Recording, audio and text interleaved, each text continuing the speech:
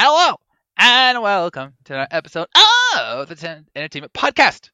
I am Triforce Todd, and joining me today is Wario Will. I hope everyone's going fast right now to theaters right now because Sonic is currently out right now, and I'm guessing the box office at the time of this recording is gonna be an instant million bucks, no doubt about that, or even 10 million. I don't know. Oh come on, if I recall correctly, and I know this is 2020, Sonic made, I want to say 40 to 60 million in its opening weekend, and this is the sequel. So I would be shocked if it didn't get between 60 to 80 million in its opening weekend. I feel confident. But then again, there's a lot of Sonic fanboys out there. I'm looking at you, Tyler, and yeah, no doubt about it. It's gonna be coming out in droves. No doubt about that. Yeah. All right. And speaking of which, here is Telly's. What? Sorry, there's a note on our board here. Guys, can't do the podcast. See a green emerald, must touch. Oh, that can't possibly go wrong. Well, if he does ever return, we shall welcome him back, maybe. So to replace him, emphasis on replace, here is Skull Kid Scott. Hello. Yeah. See, you notice how we tried to get rid of him, and now he's like finding ways back. First with the Smash Brothers thing, and now Tyler mysteriously vanishes. I only half-heartedly gave him the Master Emerald to look at. I appreciate you acknowledging that I was talking about the Master Emerald. Nice job. But yes, we have a very interesting show for you today. So let's get it all started off with, what have you been playing? And I will go first because I, of course, ow. Sorry, I just broke something in my hand. That doesn't feel nice. I have, of course, been playing Kirby and the Forgotten Land. And I do have my review up on the Outer Haven for you to peruse. And as predicted by me, last podcast, I gave it a 4 out of 5. It's a strong 4 out of 5, okay? I did beat the game. Quotation marks, before finishing. I have not completed it, which is a hint of things to come. But it was really fun. The final boss fight was legit hard. Very interesting. But it did also help cement my feelings about the game because they just straight up gave you an info dump. Oh, okay. They did. You've beaten the game, so yeah, I know. Yeah, I'm just saying, they gave us an info dump for everything, and I'm like, you couldn't have just not done that, you know? I made the Elden Ring comparison before. I'm like, they don't do info dumps to my knowledge, so why are you? So do better, Kirby. But so the game was fun. There's actually post-game content, which technically is just as big as the original content. Okay. I haven't had a chance to play it yet. I've been so busy this week. But yeah, it's a really fun game. Highly recommended. Easily one of the best Switch games out there. Easily one of the best Kirby games, as we talked about last week. Again, so definitely go try it out. You will not regret it. Also been playing Fire Emblem Heroes. I didn't realize there was a lot going on today. So, there was the new banner. There was the Tempest Trials. Yeah. A lot of fun. I did get my Young Ike and Mist. Okay, I want to pause right here. Oh, you too? Oh, wow. Yeah, I did. I didn't get mine on my free summon though. I had to summon a few times, but I got Ike and Mist. That doesn't look like Ike. I mean, maybe it's just because I'm used to his adult form, but it just doesn't look like Ike. I don't know. That's just me. I mean, granted, it's hard to recognize him without the headband or the usual outfit and all that. So, granted. But Mist looks the same, just like de-aged. But Ike just doesn't feel right. He looks more like a mix of like Chrom and Marth. It's just weird. Regardless, I'm gonna be enjoying the Tempest Trials for the next few days, including later tonight. So that'll be fun. But yeah, I've been so swamped with work. I haven't even tried to get back to Triangle Strategy so I could do the Golden Route. But I will eventually because again, I have no games. I have no games left. What? No, you're right. Like now, what's the next major release coming? Well, aside from right now, Chrono Cross. Oh, that's what he was laughing about. Oh, I have nothing to play. Well, I do, Todd. No. Well, for me, Skull Kid, I was supposed to be playing Advance Wars tomorrow, but that got delayed indefinitely. We don't know when it's coming out. And then May is live. Oh, wait, I'm not going to get Nintendo Switch Sports. It just doesn't interest me. I'll probably get Live Alive, but that's in May, so I've got this gap. I was supposed to have the busiest month ever. I was supposed to have Triangle Strategy, then Kirby, then Advance Wars, and now it's gone. It's gone. Gosh dang it! So yeah, suffering a little bit of withdrawal. Yeah. I guess that is currently the feeling right now. Like it was supposed to be advanced for a month, but now with that thing a big hole left now. It's just until Nintendo Switch Sports, which that's coming out at the end of the month, but that's got to be for a while to say the least. So yeah, a bit on that, and yeah, just to jump on with you with compliment on Kirby and the Forgotten Lands. Like, for me, just yesterday I actually completed 100% of it. But I just want to also point out just quickly, because I actually looked at my save file, and like while it gave me the announcement and picture of celebrating completing the game 100%. Like on my file, it still I think it still says about like 95 or 97%. I think maybe it's due to because I had to do some things via co-op with regard to the fishing, the frenzy gig, the kitchen gig. You have to sell foods to the water these. I never did those. I never did either of those mini games. I did the fishing once just because I was curious, but I never did the cooking one. Yeah, so I think that may be the only thing that's like preventing me to getting that full, true 100% completion. But I did receive the complimentary 100%, and yeah, the post game content I wouldn't say as big as the normal story run, but it is tough. I'll give it that. Like it definitely makes you rack your brain and go full on, really fine tooth comb every single level. That's why I'll give it that. And like the powers, like especially when you get that final form of the sword, like yeah, it is just definitely one of the best weapons out there. Like once you fully upgrade it. You mean the Meta Knight? No, not Meta Knight. There's actually one more extra form. Oh, again, I haven't played the post game content, so I really don't know. So yeah, like once you see, you know, and like once you get that third level of the Colosseum, like the truly tough cup. That final boss, like basically chaos, the chaos final boss, is actually pretty tough. There is actually 2 phases, so like I actually it gave me 2 game overs just because like I was underprepared. But thankfully, the last power up really helped out a lot. So the last cup definitely a challenge if you're not careful enough. So yeah, and overall the completionist. The completion is actually very nice, though I kind of wish they added a bit more, like Odyssey, like aside from the complimentary pick of 100%, like give me one more power up, or like something even like a bigger golden statue or some sort, like which they do give you a golden statue for collecting all one of these. So I'll give them that. So they do reward you for going the extra mile, though I kind of wish there was just one more thing extra to really cement the 100%, but that's just my take. So yeah, and just want to quickly recap this, because again I did say I was going to buy Kirby sometime on the Saturday or Friday. Yeah, I got on Friday, and boom, 2 days I 100% it. So granted, even if you're like a casual or hardcore, it really is not a long or hard game to play to completionist. So overall, it is definitely a doable. So if you got like a spare mode or got a lot of free time, by all means, definitely get Kirby and the Forgotten Lands. So highly recommend it. And just to answer Tyler's question, is it up there with Super Mario Odyssey or even better than Odyssey? I will not say it's better than Odyssey, but it is up in the same class. I'll give it that much. Yeah. So that's what I'll place it as. Not over Odyssey, but it's in the same class. Yeah, and again, I gave it a 4, but it was a strong 4. It was one that I really did like this game. It's just that there were some things that really held it back for me, especially by the end. Was like, again, why do an info dump? They were literally like just explaining everything to you. Oh, this is what happened in the Forgotten Land, and why this is why you're here. Like, I didn't need to know that. Yeah, again, that's how Kirby games usually are. Like even throughout the history, it's just like, oh, it's innocent. Oh, just a happy day. Oh, you got to defeat evil, right? But then at the end of it all, you know, crystal shards. Like that's how dark it can get. Like at the end of it all, like what the heck is going on? Like what? I didn't want to defeat a giant world ender breaker eater thing. Like, and of course, like that last. Okay, quick spoilers.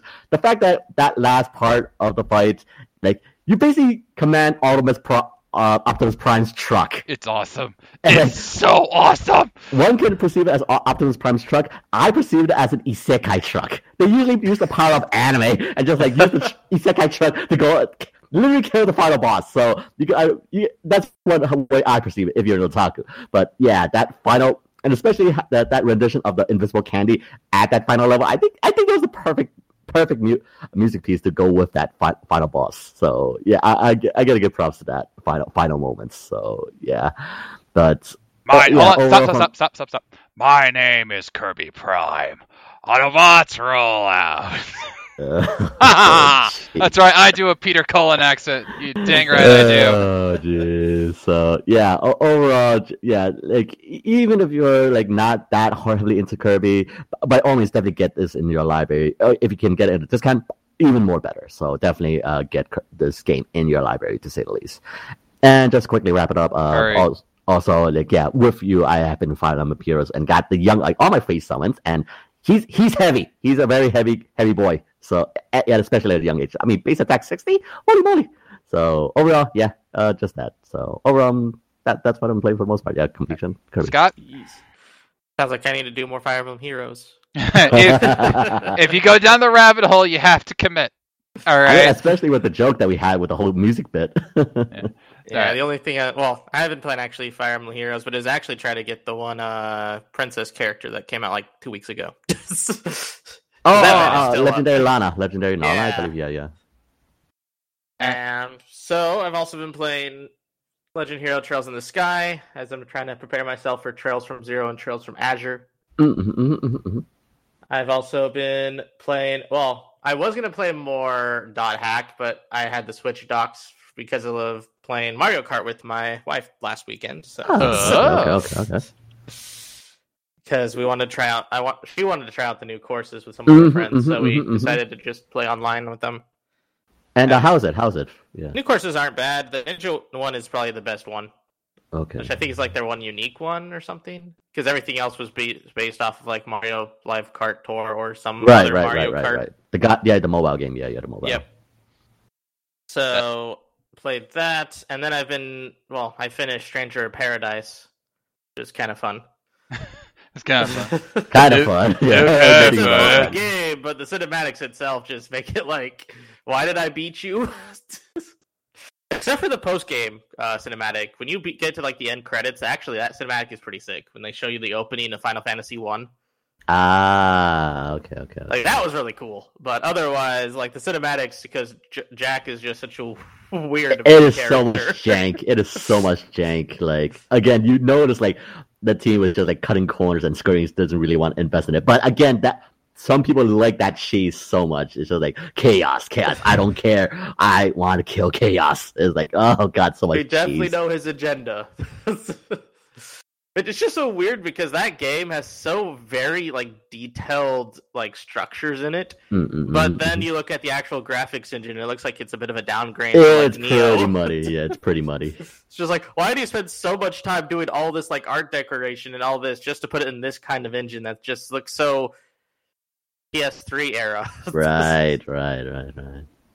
Yeah, I saw the honest trailer for that, and there was this cutscene. It was like, standard Final Fantasy cutscene. It's like, we have to do this so that maybe our world can return. And like, there was a pause, and the main guy goes, "Bolt!" and like, that. and like leaves. It's like, And okay. plays music on the exit. Yeah. I love that he just has a phone that he just carries with him to play music as he fights. Yeah. It's just, like, I don't mind, you poking at the fourth wall, pulling a Deadpool as it were. But like, I don't think I would enjoy that game just because of how ridiculous the characters at times sound. And I don't mind stories with ridiculous characters, but there is a limit. And I feel that would be one of the examples of my limit being reached. But I don't know, because I'm not going to be able to play the game. So there you go. Yeah, so after I beat it, I decided to wait for my next game, which is obviously Chrono Cross. There you go. And so I've been testing out the PlayStation Now app because I decided to actually get a year of that while the PlayStation Plus premium subscription thing got announced. Because that way I can get the top tier when it comes out without having to spend any more money. Yeah, I heard about the new PlayStation service, and it doesn't actually sound good. Like, it sounds okay, but the problem is they don't have any specifics. Right, exactly. You kind of blind jumping in with that. I mean, sure, you're saving money. Spider-Man as well as like Returnal, and it's like, okay, but that's like 2 of like your 700 titles you said was coming. Right. It's just so no details, and you're kind of jumping into this thing being blind. So that's kind of like the risk. Yeah. Yeah. So I was just playing. Ironically, I was playing like the Ben 10 game they have on there because there's was on there, and I haven't really actually kept up with Ben 10 since after Alien Force. I did. I stopped after Omniverse because that's when they did the reboot and did the squish animation. You know? Oh yeah. I hate that. I hate when they do that. And I know that I don't even think Tara Strong was voicing him anymore. It's just like, why would you do this? Yeah, I didn't really like it all that much after Alien Force, so I didn't continue with it. And so I thought, well, let's see how this goes. And it was okay. It did get a little weird. They made Ben more of an idiot, and he had a sidekick who was infinitely smarter than him. And wasn't that called Gwen before? And yeah, there's an episode, I remember this. There was an episode with Gwen. She's at college, and Ben through various means accidentally gets her in trouble with her teacher and blah blah blah. At the end of the episode, he saves the day like only Ben can, and he gets an honorary doctorate, and she loses it, and she's not the only one. I'm losing it too. And he goes, "Don't you mean Dr. Tennyson?" He's being carried off by a mob of fans. I'm just like, what is this madness? Oh my gosh. Yeah, welcome to Ben 10, everybody. Anyway. I also tried to stream one of the PS3 games, and I'm actually kind of impressed because I remember I first got PlayStation Now near the beginning of the service where they only had PS3 and they only had the streaming, and it was very janky, input delays and audio desyncs everywhere. And now it's a lot better. It sounds a lot better, it plays a lot better. You can hardly notice it's actually streaming. So I think that's good, but I also feel bad because it's just well, you have to have internet to only be able to play the streaming games. All right. So with that, we're gonna head to news. We have had a very interesting set of news pieces this week. So it's time to go down the warp pipe. And first, the Grammys. I can't believe Trevor Noah slapped Will Smith. I mean, it's karma. I get it, but I mean, Wild Wild West wasn't that bad of a song. I'm just saying. Okay, and the music video, I would say no. We're talking about the Grammys because a very odd story came from it. Kirby won a Grammy. Okay. And for any of you who remember Kirby Right Back at Ya, the dude can't sing. All right? People die when he sings. So how did he win a Grammy? Well, it was because of a cover that was done from Kirby Superstar. I have it up to make sure I get this right. Charles Rosen and Jake Silverman were part of a group called the 8-Bit Big Band, and they did a cover for the song Meta Knight's Revenge. Right. And it won a Grammy for Best Arrangement, Instrumental, or A Cappella. I didn't even know that was an option. I was surprised that, when the story came out, really? There's a category for that? Wow. I know, right? I feel like they're just adding categories at this point. A lot of them don't make a whole lot of sense, though. Exactly. But, don't get me wrong, I'm always going to cheer for Nintendo winning an award. It's not, and technically, this is Nintendo, transitive property and all that. But, they won a Grammy for a song that came out 20 years ago. It wasn't the song, it was a cover for the song, and it beat out whoever else was there. So how bad were the other songs? I'm not trying to be mean, but yeah. I mean, Ted, to be fair, Meta Knight's Revenge is definitely one of the more classic bangers, especially back in the All-Star days 20 years ago. So, I mean, it's hard to beat Meta Knight's Revenge. It's very odd, and I don't even remember the song. I can't tell you off the top of my head what Meta Knight's Revenge is. Although now, in honor, I will find its song and I will put it as our intro music for the podcast. So this is art imitating life, imitating art. I mean, you remember? Do you remember the rendition when we went on Super Smash Bros. Brawl, right? When Meta Knight first review, right? It's been a while. I've tried to sleep since then, Will. Have you? No. I know, right? Have I? I don't know, but I try. Okay, but I don't recall. It's been too long. But all right. Don't get me wrong. I'm happy for these guys. They even tweeted "Oh my gosh, they won a Grammy! Long live video game music!" And I totally agree with that. All right. My only question was, and we were talking about this before the show, how did Jump Up Superstar not win a Grammy? I mean, that was not just a cover. That was an original song for one of the best-selling games of the year, one of the games of the year, and it had a beautiful singer and beat. It was so dang catchy. It was one of the best parts of the game. Fight me, I don't care. And I don't even remember it being nominated. And yet a cover for a 20-year-old Kirby game wins a Grammy. It's just like, it feels very inconsistent. I'm glad you agree. It does feel inconsistent. Thank you. It's like, Tyler, I miss you already. Jeez. Of course, if Sonic had won a Grammy, Tyler wouldn't shut up about it. So maybe that's probably better. Just wait. All right. So okay, critics don't like Sonic, so. Well, his movie is not bad. I mean, then again, I wouldn't expect them to understand. Like, here's a review so far. I don't know if I trust them. Well, it's just like, and we've talked about this before on various shows, but critics' words only go so far, because especially for movie critics, they're not looking at it as this is a video game and a video game turned movie. They're looking at this, this is a movie that just happens to be based on a video game. Yep. All right, so they're seeing it through one very tinted kind of rose glasses. Kind of like Martin Scorsese saying that superhero movies suck and are draining the industry. Last time I checked, they're like the things that are helping keep the industry going. Yeah, I'm pretty sure superhero films are the thing that make the theaters actually have audiences still. Exactly. I was like, I'm sorry, Spider-Man No Way Home made how much money compared to what was your last movie, and how much did it make? Exactly. So you tell me what's more important to the industry. All right, but yeah, go watch Sonic 2. In fact, we'll just skip the news and go right to there, because Sonic the Hedgehog 2 is out, and Tyler has not seen it. Then again, he touched the Master Emerald, so who knows where he is right now. A friend of mine, I was just talking with her. She loved it. Fans apparently really love it. That's good. I've seen mixed reviews, but take that as you will. As always, just go to the movie, no expectations, just let it wow you or not. That's how it should work.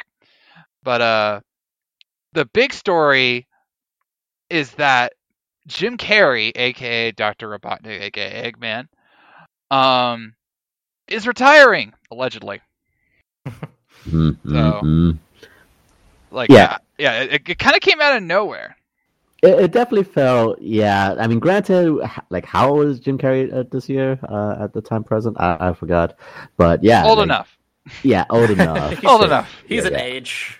Yeah, but yeah, even Jim Carrey has been in for a while. I mean, again, all the movies that he's done, and just like he said that I've done enough, and even I believe the director also was given the question, like, were they gonna try to recast Jim Carrey? No, they wouldn't even try, just because again, Jim Carrey is so perfect as Robotnik. It's just like you don't mess with perfection. Yeah. So, and ironically, we could honestly say we should be grateful, because the last thing he was in before this was that Showtime series, Kidding? Where he was like that mentally broken Mr. Rogers, and that did okay for him. But like, this was Sonic. This was like his resurgence. It was just like, this was definitely a return to form. Yeah, this was The Mask. This was Ace Ventura. This was the Cable Guy. This was all of them. Or Bruce Almighty. And it's like, it was really good. And like, we all thought there's no way this would be good. Remember when we got like the first shots of him as Robotnik, and it was like all in black, and he had his whole head of hair. I'm like, we were all like, that's not Robotnik. And then by the end, he became Robotnik. I'm like, okay, I see what you're doing now. And now number 2, he gets to do even more. Now, he did say, Carrey said, he wouldn't be opposed to coming back, maybe even for Sonic 3. It would just have to be that the script would have to wow him, which is fair. If it's a quality script, why not do it, right? So my only worry about this is that we were talking about this, I think, 2 weeks ago or so, the question of villains for the third movie, because the director said that after this one, they're not going to necessarily follow the formula of the games where who might come next. Knuckles and Tails was obvious for 2. That followed the games. Yep. Next one might not. And if Carrey's not going to be there, doesn't that kind of rule out Metal Sonic? Because, he's Robotnik's creation, his ultimate creation. And you could even argue about Shadow, because Shadow is deeply tied to the Robotnik family. Right. they're gonna have some choices to make. And again, we know that there's a third movie. Like that's already confirmed, and they're gonna have the Knuckles side series on Paramount Plus. So yeah. Yeah, it does make you wonder how they're gonna pull that off. If they're gonna start adding in some of like the newer characters that aren't related to Robotnik. Right. I mean, the only thing I could probably imagine right now is like be Chaos, but that's a stretch. And I'm pretty sure even maybe even the lower villains, like with the whole robot sidekicks, that maybe with that we had cartoons. I don't know, but there's definitely the other villains they could definitely tap into, but they're not as like iconic as like Shadow and everyone else. Yeah. So it's definitely. Because I think the biggest problem of like Sonic's Rogues Gallery is his Rogues Gallery is usually created by Robotnik. Or tied to him like with Shadow. Or tied to him, yeah. So we shall see, and of course next week we shall talk about how well the movie did. I'm sure Tyler will be ranting and raving. Should he return? Now speaking of the Sonic director, I want to be clear on something. He is not tied to the third movie as of yet. Jeff Fowler. He is not tied to the third movie as of yet, but there is a movie he does want to direct. It's called Super Smash Brothers. Yes, he was doing an interview, and he said nothing would make me happier than to just throw all the characters into a battle royale and do a big Smash Bros thing. That would probably require some work from the lawyers before that could happen. Exactly. Yeah. That would be a legal nightmare. Licensing problems would be great. What are you talking about? Yeah.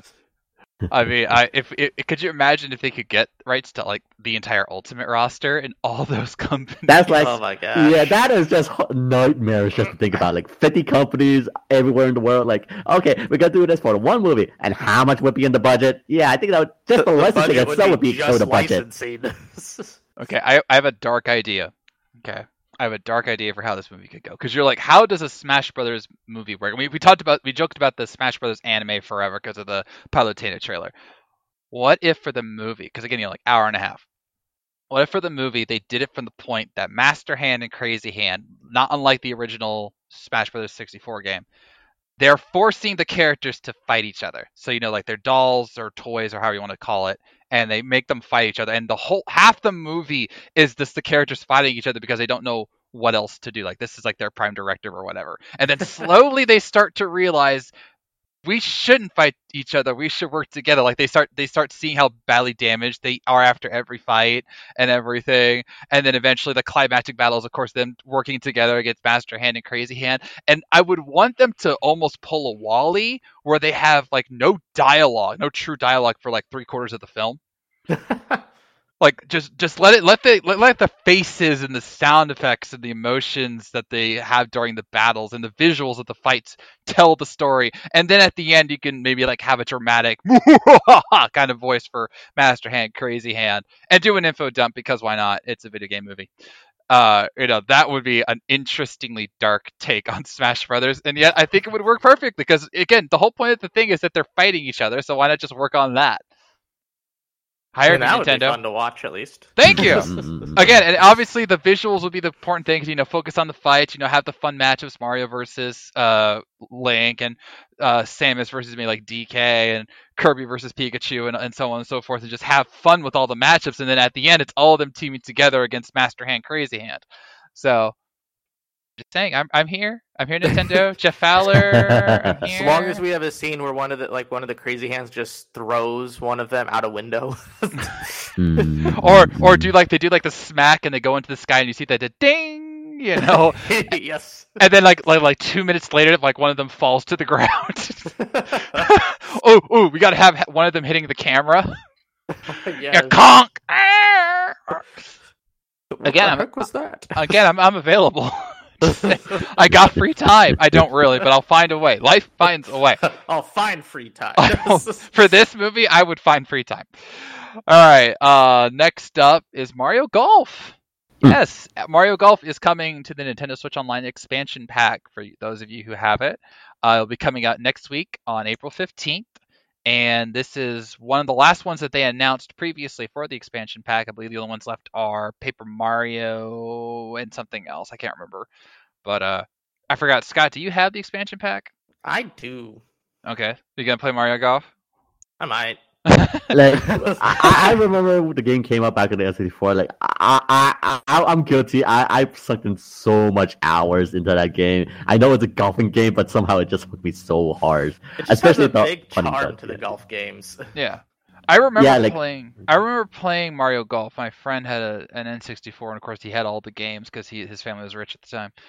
And it was one of those things where it's like, I never thought about Mario playing golf. This is kind of fun. So you try and like get the right shot and have the right amount of power to it.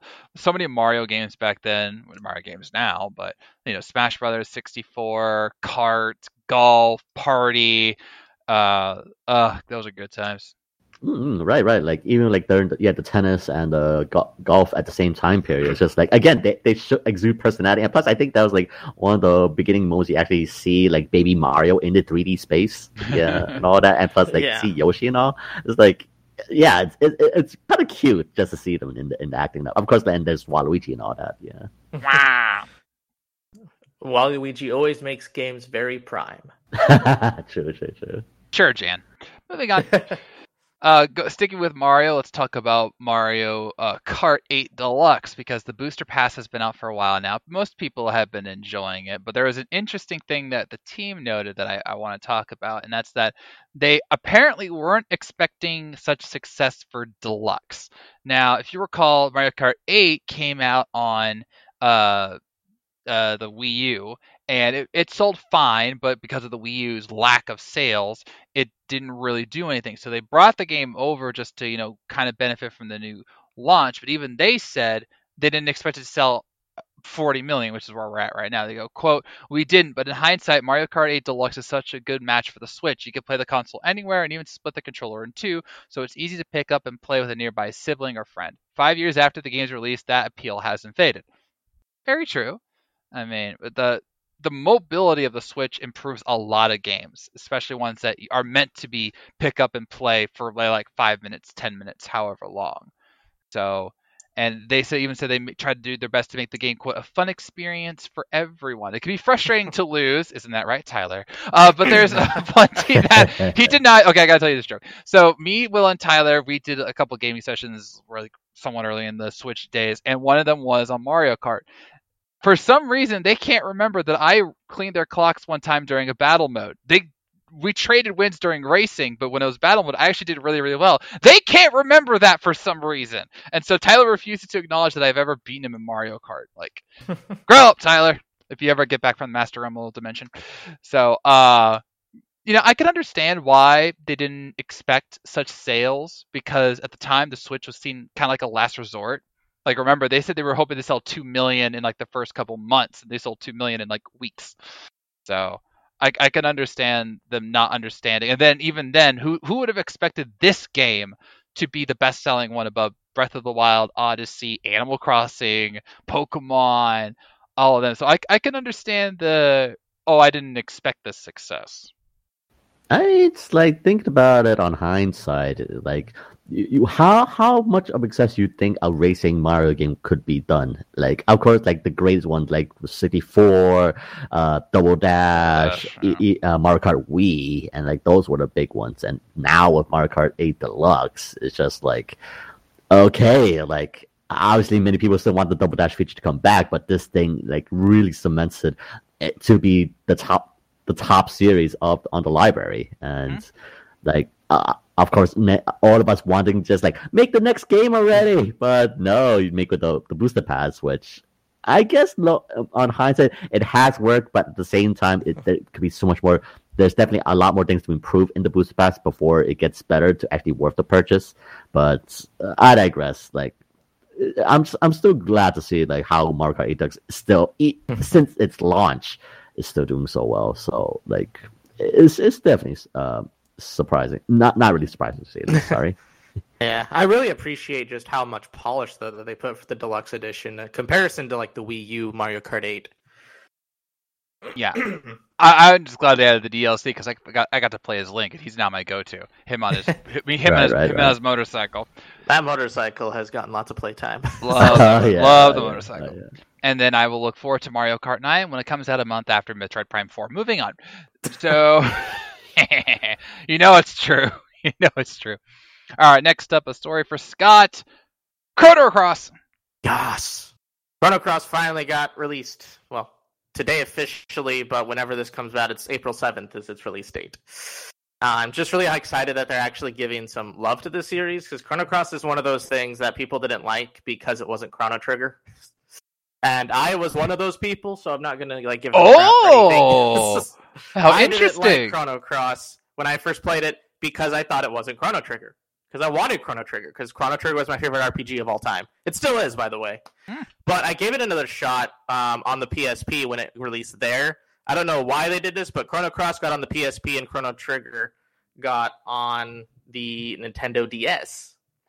And earlier, I was a PSP person and not a DS person. Now I'm a both person. Lame. DS so when I played Chrono Cross on the PSP, I was actually playing it with more fresh eyes than I was when I first played it on the PlayStation, and I really liked it. And so it's up there now on one of my favorites list, just because it's a very unique way, and I know why they have it as a Chrono Cross game and why it is related to the Chrono Trigger universe. But yeah, they wanted to make sure they didn't just do another Chrono Trigger, because it wouldn't be the same. Because Chrono Trigger itself is just a perfect masterpiece kind of a game that you can't really replicate. So they didn't try to. And I appreciate when people actually try to put innovation into the games, that they don't just try to copy and paste everything. And so Chrono Cross is something I gained a lot more love of because of the PSP, which is one of my favorite handhelds. But I think the Switch beats the PSP at this point. I'm pretty sure everything beats the PSP at this point. Just saying. And if you're gonna say the PlayStation Vita, then yeah, a lot of things beat the PlayStation Vita. Yeah, everything beat the PlayStation Vita. That doesn't mean that they're all better than the PlayStation Vita. Here's a fun fact: when I was in college, I was looking for some side jobs to get some extra money while I was in Chicago. There was a job opening at Sony within the city, ironically through one of my colleges, and it was to be a marketing person for the Vita. And so I thought, I'm going to be perfect for this job because I know what Nintendo does right and Sony does wrong. And so I actually started coming up with a marketing strategy for the Vita. And the Vita was a play on the word of life. Right. I was just the PlayStation Vita, life just keeps getting better.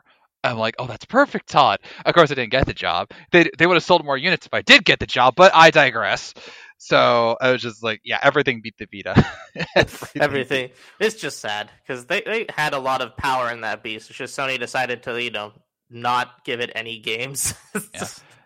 I will always remember the Vita for one thing. It was the game where Nathan Drake could jump 19 feet from a standstill. Yeah. That was the game, Golden Abyss. There's a spot where he has to jump a gorge. He's at a standing position. He just jumps 19 feet. Death Battle talked about that in his fight with Lara Croft, and I'm just that's just dumb. Yeah, they were not really thinking about actually delivering much on the Vita, I feel, because the PSP had such a big support for third-party games that they were just assuming that what the Vita was going to do. The problem is, the PSP also had a lot of first-party support. Lots of people like the God of War series, a lot of the first-party games that were on the Sony and PSP.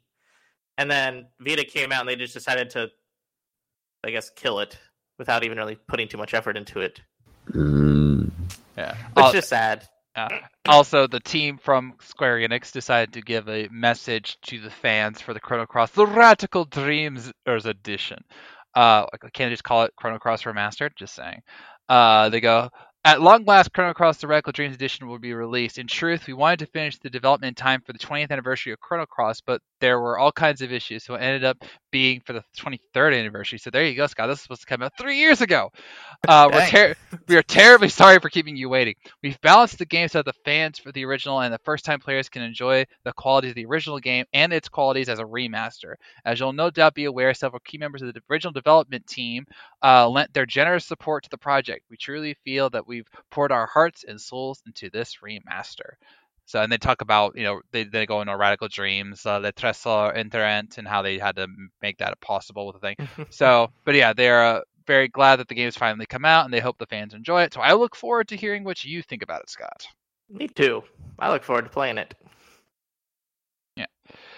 All right, next up, let's see. We have a few more news pieces. Let's see. Oh, yes. Rabbids. Oh. We have not heard much from Mario and Rabbids Sparks of Hope. In fact, we haven't heard anything, honestly, since their E3 presentation last year. For S&P's E3. But now, a insider, Nate the Hate, okay, that's a weird name, but okay, he said he has sources within Ubisoft that state, not sedate, that would be weird. I don't know, I want to put down some rabbits, they're just so annoying sometimes, I don't know. you know it's true. You know it's true. Anyway. I mean, yes, they are annoying, but again, they're Ubisoft minions, so yes. Yeah, I could probably take down a few minions too. All right. He's saying that the game will release potentially by the end of this year, which actually is more likely than you think because remember, Zelda is now postponed, so that's one less thing it would have to worry about, and now it just has to worry about dancing around Pokemon Gen 8. Sorry, 9? Yeah, 9. Sorry, Gen 9. So, is it 8 or 9? I can't remember now. I'm the Pokemon guy. I should know this. Gen 9, I believe. Yeah, I think it's Gen 9. As I say, like 8, because 8 was Galar, right? Yeah. Yeah, Gen 9. So, right, Generation 9, Scarlet and Violet. But anyway, so that's good. And I want this game. Like, this game looked really cool when we got to see its reveal trailer at E3 2021. And they're teasing, more planets, more rabbits, more fun. And the first game was just that surprise hit where it was like how is this so good? So I really do hope that it's not just coming out this year, but that we get more information on it soon. Maybe at Jeff Keighley's Games of Summer, maybe, but that's don't say his name. It's just gonna be weird because Summer Game Fest was usually just like for the indie kind of experience because E3 was for all the other big shots, but now it's gonna be everything. Yeah, it absorbed the power. It absorbed everything. Too much. But I mean, maybe that means they'll have how they usually do it, more actual trailers for games and less all the nonsense. Perhaps, but I can only imagine. Like again, we have Rabbit Rabbit Rosalina, and of course the new female rabbit character. Like I can only imagine like what else they probably bring in for that game. Like what is it like? Yeah, the Luma. Yeah, they have a Luma plushie, but and the Luma characters. But wonder what other things they gotta implement in that universe. That's the one I'm curious about. Yeah. We will find out. All right, and finally, the most important news of the week. Serena's coming back to Pokemon Journeys. Yes! Oh boy, here we go. Shut up! I'm excited. Thank you. Okay, for those of you who don't know, shame. Second, Serena was, of course, at one of Ash's companions during the XYZ anime, and of course was in Pokemon X and Y, but her anime character was much different from her game character, thank God. No, seriously, the game character Serena is like terrible. I didn't like her then, and then I saw the anime and I'm like, oh, there's so much different. It's great. She, of course, went on her journey to become Pokemon Queen through the contest, and her journey was easily one of the most mature and like deep rooted. I actually cried during one episode, and I actually changed something that I do in my life because of that episode with Serena, and it was just amazing. And then of course at the end of the anime it did something even more mature where we had the first kiss technically in the franchise. Okay, technically there was the Pokemon Latios and Latias movie where Latias kissed Ash, but it was weird. It's not the same. It's really not the same. Okay, that's a Pokemon kissing a person, and not like the way that Chikorita did it. Anyway, but yes, that was the first human on human kiss in the Pokemon show, and of course fans lost their mind, and Ash, being Ash, was like stunned into silence for once, and so everyone's like, when is Serena coming back? And in Journeys we've already had the Alola crew return, Gary return, Iris return, Karina return. What was his name? Clemens is coming back before Serena. Paul, of all people, is coming back. And now today, they revealed the first stills of Serena's return. And not only does she actually look a little more grown up in like a very unique way, she's going to be helping out Chloe in contests. Don't know how she's going to meet Ash, though. And that's what's burning me up. Because if you've read my recent reviews of Pokemon Journeys and Master Journeys, they haven't done the best in actually doing reunion episodes. The Alola episode was terrible. The Gary episode was good. They brought him back multiple times. Karina was fine. Some of the other trainers were fine. Iris was good, but I wish they had done more. They have to do well in the Serena episode. Like, this is not even a request. This is a demand. If they screw up the Serena episode, and if they don't acknowledge the kiss between her and Ash, obviously if she only meets Chloe and not Ash, that would change things, but she's got to meet Ash again. If they don't do something with that, or they make Ash go dumb like they have in this series at times, I'm serious. There are times in Pokemon Journeys where he is like, I'm in full trainer mode, I know this Pokemon, let's get this going. And then another time, he has a Glalie in his arsenal. That is one of his Pokemon that he catch.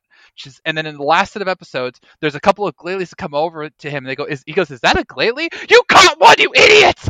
You know it's a Glalie!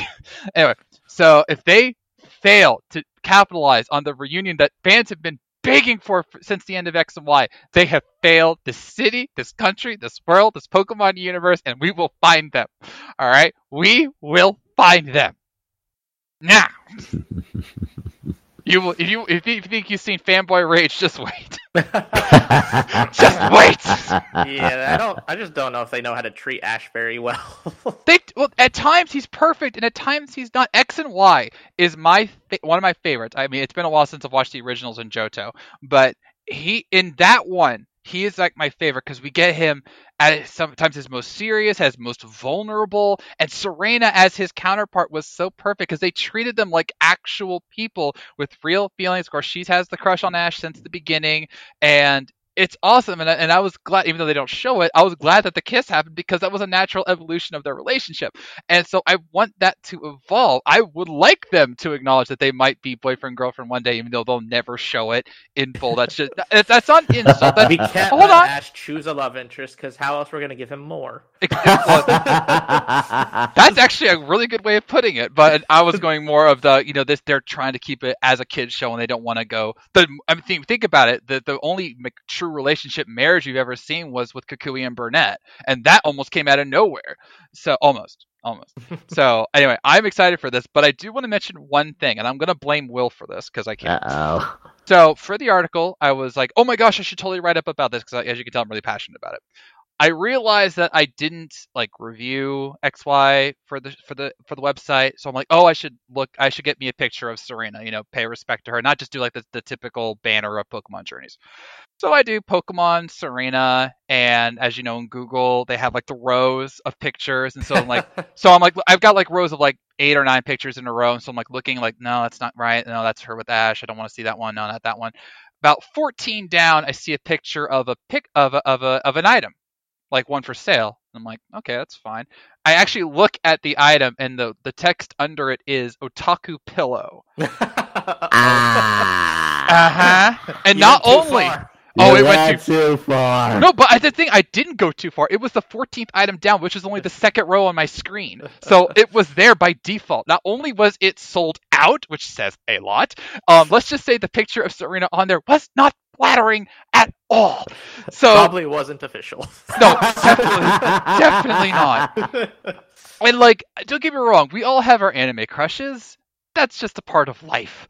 Yeah. She's at best 12.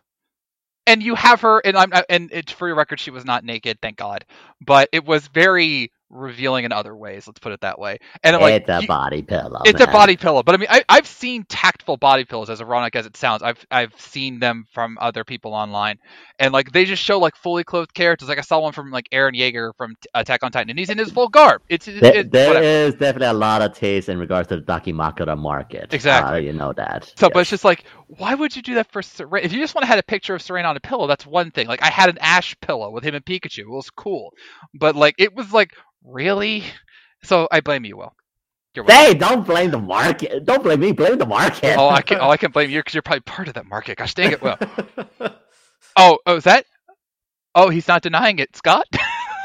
Because speaking to you, speaking to you about this thing, I would never hear the end of it. So I'm not even gonna bother arguing. Good, because you know I'm right. Anyway, so I will let you know what happens with the Serena episode, because you will either hear me singing the praises of Pokemon once again, or I will burn it to the ground. Stay tuned. Have 30 articles posted. Oh, I will. I'm good. I would do like the longest opinion piece I've ever done on Outer Haven, which I've done some long ones. I have.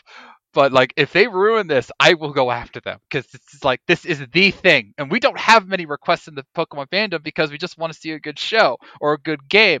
But if they screw up Ash and Serena, we're gonna go after them. It's gonna be good. So stay tuned. I'm kind of torn now. Do I want to do it, or do I want to get what I want? I'll be a Palpatine. Do it. Do it. All right. And now for the main event. Let's just woo. All right. So in light of Kirby, the game, Forgotten Land, we got into a rather interesting conversation, because the game, as noted last week and as talked about by Will tonight, it really is a game for completionists. There is a percentage that you can really do of getting the wildies, getting all the items, doing the minigames and everything. And it made us realize, are there games that we actually try to do completionist runs on, to get 100%, to do everything possible to get everything out of this game? And we're going to discuss it in a Nintendo discussion.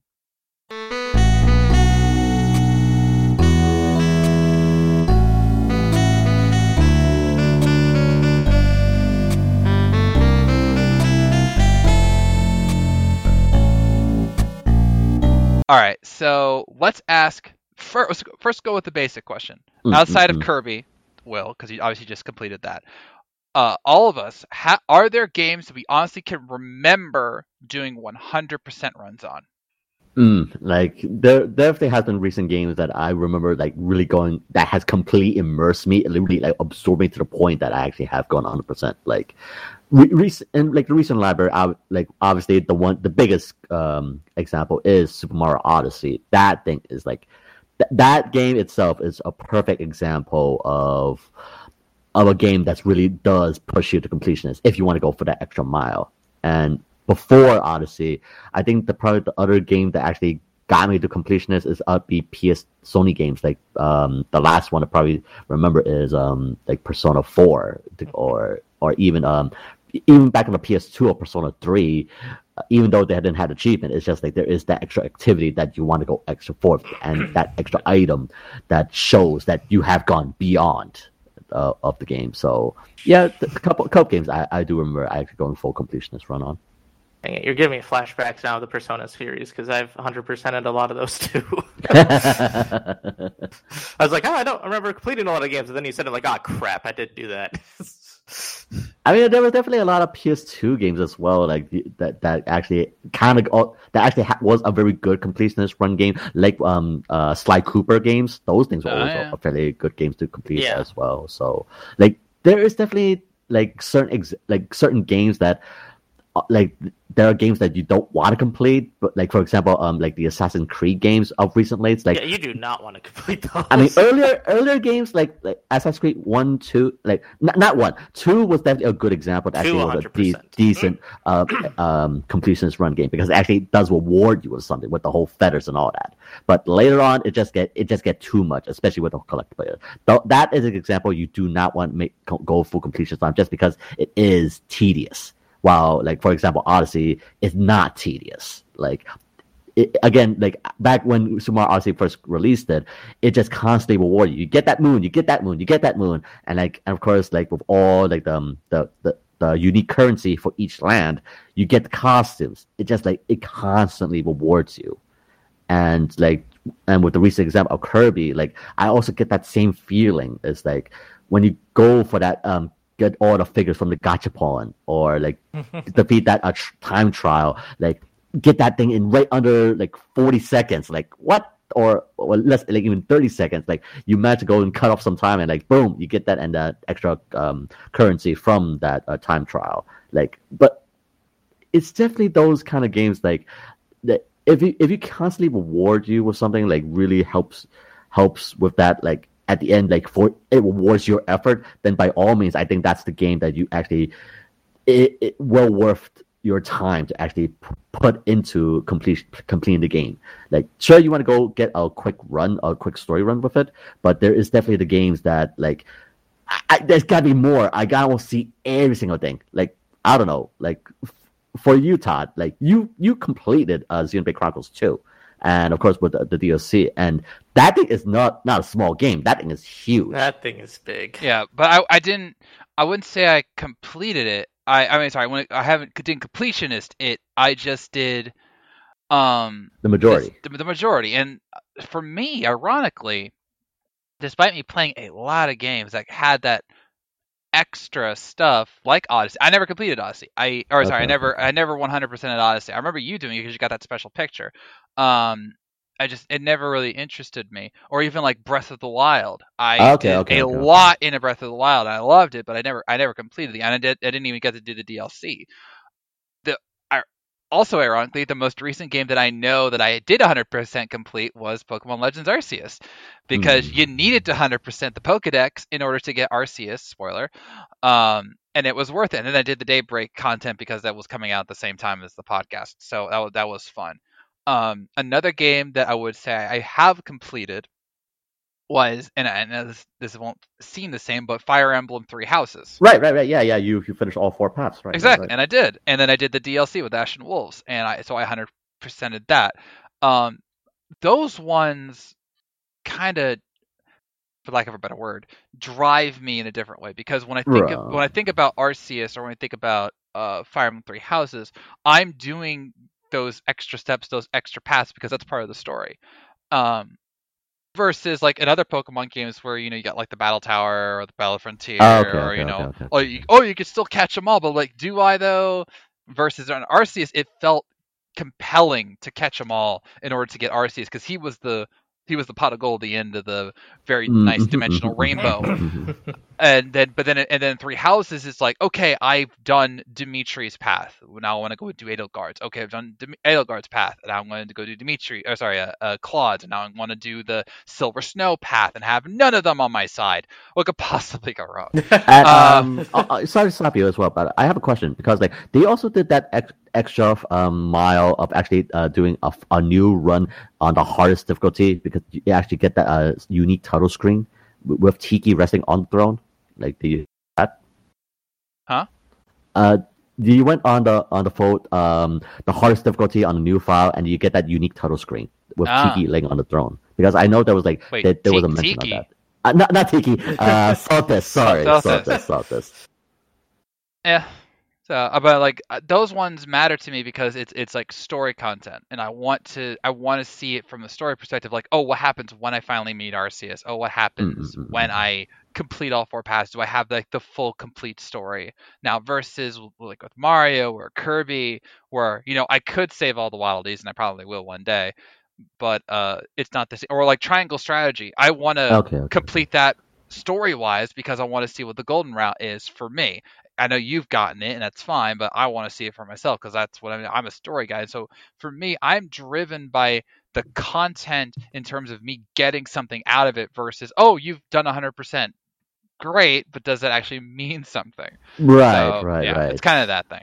It definitely also kind of goes with the industry as well. Like, yeah, Nintendo, they're one of the companies that does not do like achievements or trophy system, but they do allow games that have in-game trophies. So like with Kirby, it does reward you in-game, and while like the other systems like Microsoft, Sony, they have the trophy system, like the platinum trophies, the full 1,000 score gamer score on your profile to show that you have did everything, the hardest difficulty, you did Halo on Legendary and all that, just showing that you did that above and beyond just for bragging rights. And that's kind of thing that I find it very interesting, because like do you want to have like, is it really warranted to have that bragging right? Especially like, for example, like in Sony games, like I platinum this game, I did 100%, did everything of that. Like I can say I went above and beyond. Like I think it also will. I think a lot of people can also argue that even with the recent game of Elden Ring, they did everything. They did the hidden bosses, did all these complete everything, the maps, the seeds, all the different builds, and all that. Like this, they got all the trophies. They said like, yes, I have officially conquered Elden Ring.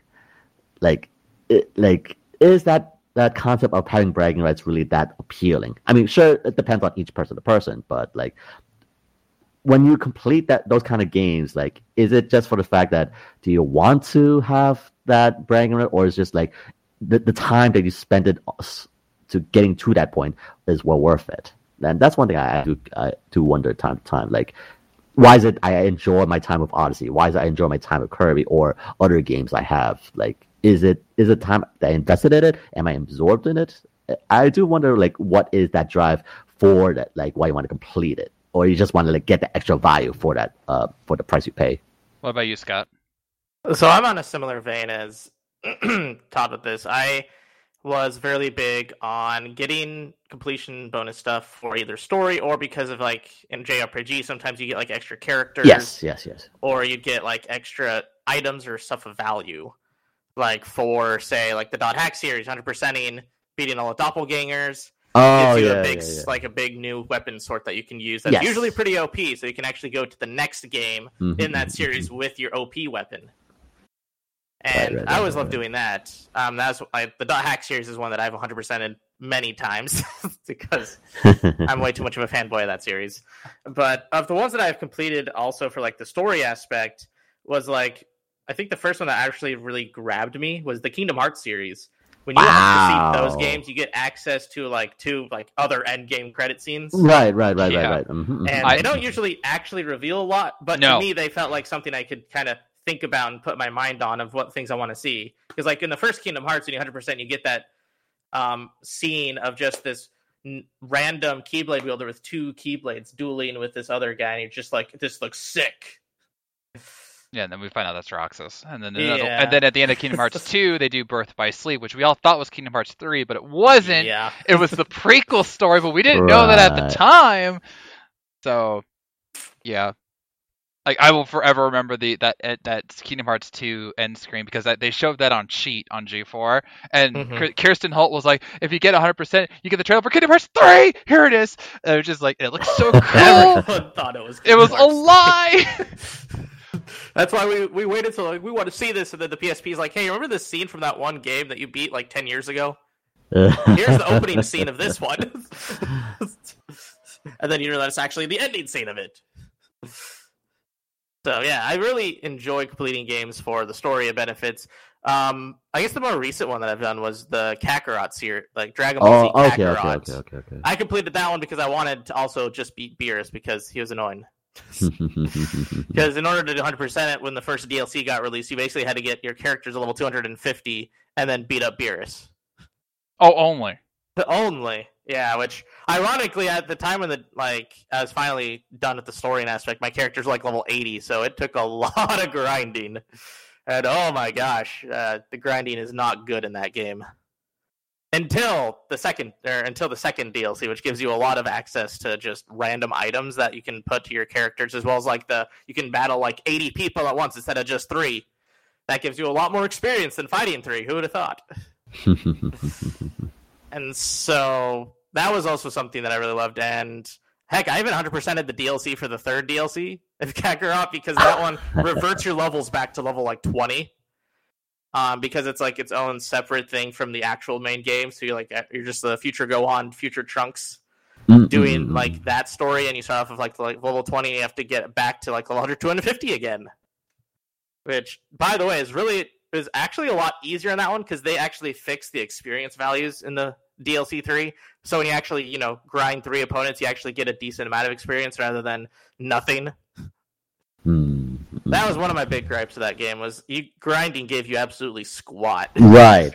And I think that's kind of like going back to the idea, like you want that constant reward. Like, yeah, sure, like there is that grinding, like maybe that's in itself as a reward, but that's kind of you don't want to be a grinding experience to be a reward. You want something like at the end of that tunnel, that end of that journey, like it rewards you. Like, oh, I have a great item or an OP weapon, or like a perfect example, Resident Evil 4. perfect game to like go full on completionist, because again, once you defeat like a quick run, you get the RPG, you get the Tommy gun, you get all these different rewards at post game, and it's just like you can play the game whatever you want, and it rewards you as well. Like Resident Evil 4, like arguably is definitely one of the games that is so completionist friendly. Like it wants you, because it just gives you that great reward at the end for your efforts. Yeah, I always like how Resident Evil, like when you 100% their games, they give you some ridiculous like weapon that you can just basically have a power fantasy rather than like a horror game. Right. It's just like it changes the experience at the end of it. Like, yeah, I think even with the recent Resident Evil 2 remake, they kind of did that at the same thing as well. So like, it's just that fact of like it can't, like Nintendo. What other games you play from Nintendo, Sony, or whatever these companies are, like if they give you like that reward or something that really fulfills that criteria, like they respect your time, they respect like you going that extra mile. I mean, heck, I would even say even the original Chrono Trigger, or like you can probably inform me, Scott, but like, is there? I'm pretty sure there is like some sort of completionist bonus at the end for Chrono Cross, correct? Because if they follow the same vein of Chrono Trigger, right? Yes, you get a little added ending bonus material that shows you a bit of connection also to Chrono Trigger. Because right. You also if you look at the development cycle for like Chrono Cross, they were actually originally intending it as a sequel, so they're adding a lot more Chrono Trigger characters in it. And then they, like later on in the development cycle, they decided not to have it as like a full-on sequel and put it more as like a kind of a in the same kind of vein. And so they removed a lot of those characters, but then added like sprites that were similar to those characters. Or in some essence, they added a character in for just a cutscene because they still had the assets made for that character. Right. Okay. I decided to look at a lot of development cycles back in those days because I was big in certain games, specifically the Chrono series and Kingdom Hearts games. Those things made me look at development cycles and all of like the developing, publishing, and all those kind of deals. With Chrono Cross, there are elements that you get to see more story elements of when you 100% the game, because there's a lot of different like endings with which partner you choose in your party. Right. There's a lot of party characters in that game. Right. There's like 40 or something. Yeah, like definitely one of the expansive cast, and yeah, just like, and just going back to the topic is just like like with Kingdom Hearts, like again, the fact they have the entire list, like more like a checklist of like what you can do. I think that's also like, I don't know, maybe it's just the monkey brain within me on humans. But once you have that check mark right, like, oh, I completed that, like get all the Mickey charms or whatever. Like the fact that it checks off, like it's just that serotonin. It's just like, that is so good. Seeing that checklist, the completionist right there. Like, that works. Get a little crown on your little journal. Yes, exactly. I don't mind the crown, but at times it's like, I'll give you your example is actually the Metroid series. Okay. All right, like Metroid, they entice you to try to entice you to get 100% by collecting all the items and everything. And of course, the most famous one is the original Metroid game, where if you get 100%, you see that Samus is a girl. Right. Like, oops. We all thought Samus was a guy, but no. Then we see her in like not much outside of her armor, and like that became the joke, is that the more percentage you get, the more you see of actual Samus, and like, which says a lot if you really think about it. And like I've never been that enticed, because it's like I can see the screens online if I so chose, but it's like some of those things that you have to like really struggle to get. Like you said, it's no fun to grind for those results, Scott, and like that's how I felt. And like with Dread, I think I got 30% maybe technically with all the items, because I did a little bit of a bare bones run, but I still made it work. And I was trying when I could to get everything that I could, because it was a difficult game, especially with the enemies and the bosses. But I have no desire to 100% a Metroid game, because I know how much work it'll take to do it, even with the guide. And even then, some of them, like, you have to press this button and then go into right into the dash, right into aim it correctly, like, pass.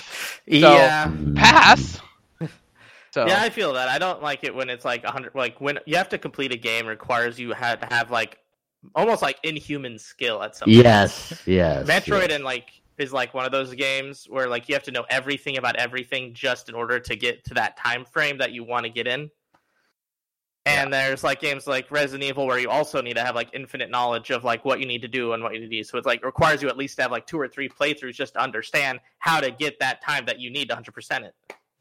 Yeah, and trust me, while my hair might be out of this world, I am still very much human.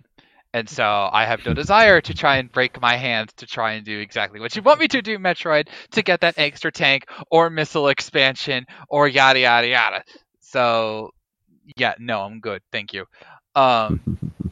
It's always like I'll admire guys like Gerard the Completionist, shout out to G4, because he makes his life on completing the games, and that's fun, but that also takes a level of dedication that a lot of us either can't do or don't do or won't do.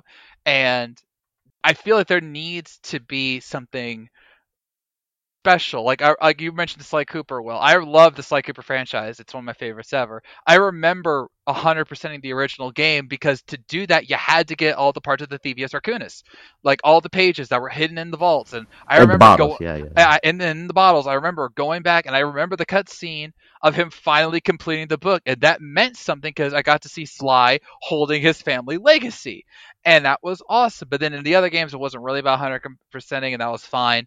But like that meant something to me because I got to complete Sly's mission. It wasn't just about being the Fiendish 5. It was about getting his book back and getting his family legacy. And that was something I appreciated. In other games, like Chrono Trigger, you had all those endings. And so 100% in some ways was getting all those endings and seeing how you could beat the game in all those different ways. And that's cool versus other ones like a Kirby, like an Odyssey, where it's just, let's see if you can do it. Let's see if you can. And even you said you wish you would got more from Kirby after 100%ing it.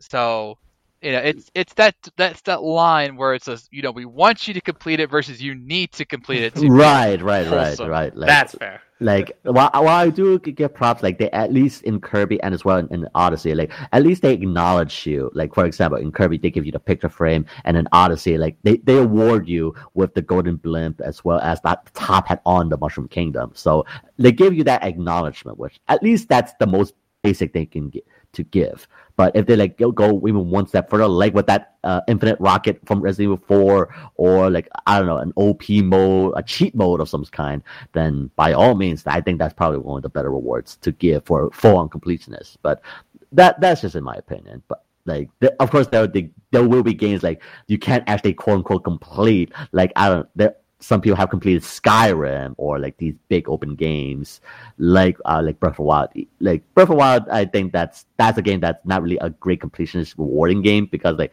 you get more story, but at the same, and let's not forget about the Korok Seed Hunt, which the reward not worth it.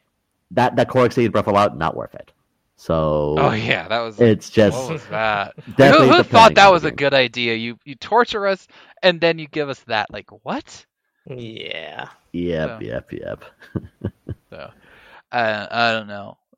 Like I've thought about game. I've done game design and everything, and I haven't had a game where I would do something where I would have like that 100% yet. But if I did, I would definitely make it to where if you got that 100%, you got a tease of something or a hint of what might come, or a deep secret that may not have been revealed before but is revealed now and whatever. Because I would want it to be meaningful. I would want to truly reward them for playing my game and doing all of this. And some games do that and some games don't. It really just depends on the design. And some of them, like an Elden Ring, it's really just about saying you did it all versus getting rewarded. The experience is enough. Yes, the experience, and plus you do get like good armor. You got Melania's blade, and like just like that feather in your cap. Like, yeah, I defeated this boss, and other like no armor, just all battle, no all that perfect, untouched, no summons, all that. Yeah. Now, is there an upcoming game that you might think about trying to 100%? I think personally for me, the next game that actually may have that potential to be a completionist run game would be Live Alive. Because, like, Octopath Traveler, like, thinking about it back now, Octopath Traveler, like, while it does have that drive regarding to story-wise, it didn't really have that, it really absorbed me into, like, want to go get everything, including like the extra dungeons and all that. But with Live Alive, I don't know. It just because it has a different style of different time periods and all that with Chrono Trigger influence, I feel like that may possibly have a good completionist run. But then again, Square Enix doesn't really have that good track record of being completionist friendly, so I don't know about that. But Live Alive definitely has that potential, I guess. Yeah, I personally, of the games I know, I'm curious to see like what we could do, maybe like Fire Emblem Three Hopes. Whether they try and go, if there is 100% that you can do with it, maybe get like a secret ending or something. Because again, that's an alternate reality and I know that they had something in Age of Calamity. I just don't know why I never got around to it. Because that was definitely a game I was fine with not 100% because some of their tasks are big. Koei Tecmo games regarding to the Warriors games, it is nightmares to complete, to say the least. Yeah. Warriors. Well, it's just like I say, like with Age of Calamity, and this is a spoiler, but who cares at this point? You get your tiny little guardian machine dies at the end of the game, but then you figure out a way to repair it, and so you have to go and do these random tasks all around to get the parts so you could fix the guy. And I was looking at some of these tasks, and they're either really hard, you need very specific items to complete the task or to get the task at all, and that's on top of all the other things where you need to have either really good skill with a certain character, which is not always a guarantee because some of them really suck, looking at you, great fairies, or you had to have collected a certain amount of items, bought a lot of items, and yada yada yada. That's the stuff that turns me off because it's like I have to do a whole lot of work for one cutscene that's probably just Zelda holding her little guy and being happy that he's alive, which is a heartwarming moment, I'm sure, but it's not worth my time and effort. Okay, so ugh. On me, I'm probably going to be 100%ing, I think, Soul Hackers coming out this year. And I've always been big on completing Atlas games because I am a sucker for doing everything on those games. Atlas games are definitely well rewarded for completionists, like especially with the hidden boss fights. I mean, heck, even with Shin Megami Tensei 5 recently, just going on that, those fights are always very fun. Yeah. Having the extra difficulty with extra fights is nice, but I also wonder. Well, I'm probably not going to get this for a while, but if I ever do get the Lego Star Wars Skywalker Saga, I'll probably 100% that too. Oh, I know a lot of people who want to do that, or who have done 100% of the Lego games just so they can get all the characters and unlocks and everything, because that's part of the fun is unlocking everybody. Yep, 100%. I love unlocking new characters. It's probably near the top of things that I love about 100% completionist, which makes me wonder how the what's it called, the Shredder's Revenge is going to be, because they show 6 characters, and I wonder if there's a 7th that they're going to be adding, if you 100% it, because I know the old the SNES games had those kind of things where if you completed the game you'd get a bonus character or something like that. So I'm hoping that's the same deal that's going to be with Shredder's Revenge.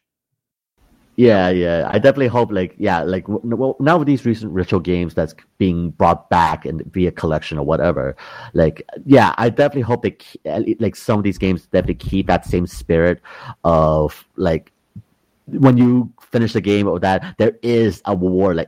You unlock a new character, unlock a new chapter. Definitely have that old retro spirit. I think even with Shovel Knight kind of did the same thing as well. That's what I recall. So yeah.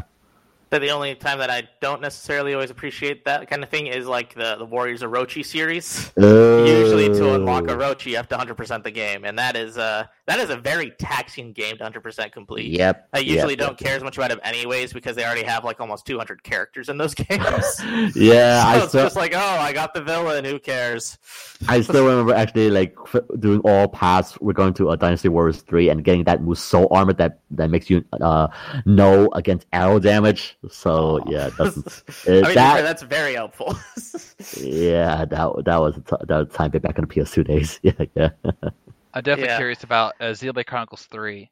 Oh yeah. Because we know precious little about that game, and what and 2 was very different in how it was completed because you could improve the different areas and lands and titans and all that, and along with getting all the blades, which was a difficult task. Yeah, the blade skills, doing everything for them. I did everything I could to get Cosmos, and I couldn't get her.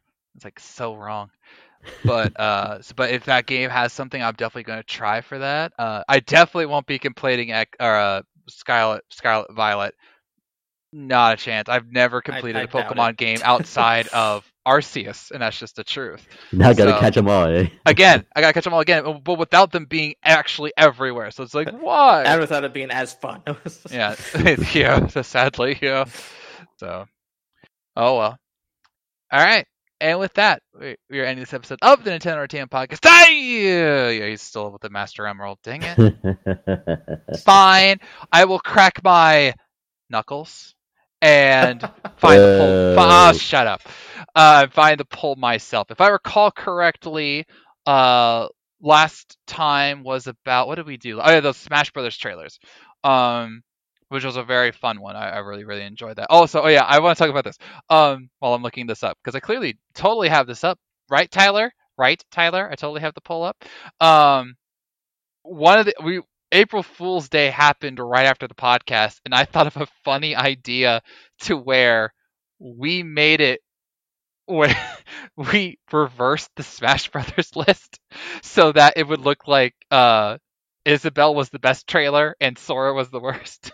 I pitched that and none of you reacted, so I'm like, okay, fine, we won't do it. But I thought about that. I was like, we just did this. What if we made the joke for those who hadn't watched the podcast to where Isabelle was the best trailer and Sora was the worst?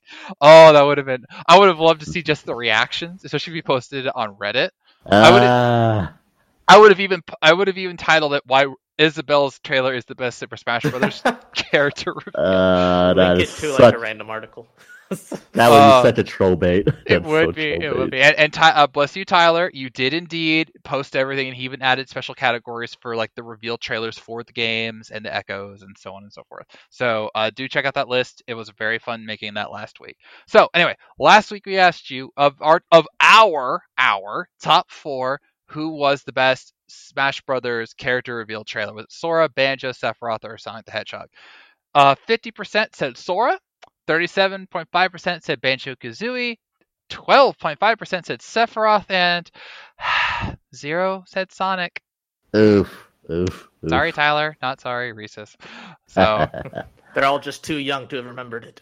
Well, you know what they say: live and learn. Oh yeah! Alright, and be sure to let us know what your thoughts are on completing games 100%. What is a recent game that you have honestly done that with? Was it Kirby? Was it Pokemon Legends Arceus? Was it something else? Do let us know. What games in the future are you personally looking forward to completing 100%? And are you hoping that Mario & Rabbids Sparks of Hope comes out in later this year in 2022? Would you trust Jeff Fowler with a Super Smash Brothers film? Are you excited for Serena to return in Pokemon Journeys? Are you getting Chrono Cross? And if it is, why is your name Scott? And everything else. So, for Skull Kid Scott, Wario Will, I am Triforce Todd. And ladies and gentlemen, we are out of time. We are not out of lives. We made it to the end of the level. Maybe Tyler will return from the Master Emerald Realm next time. So, raise the flag.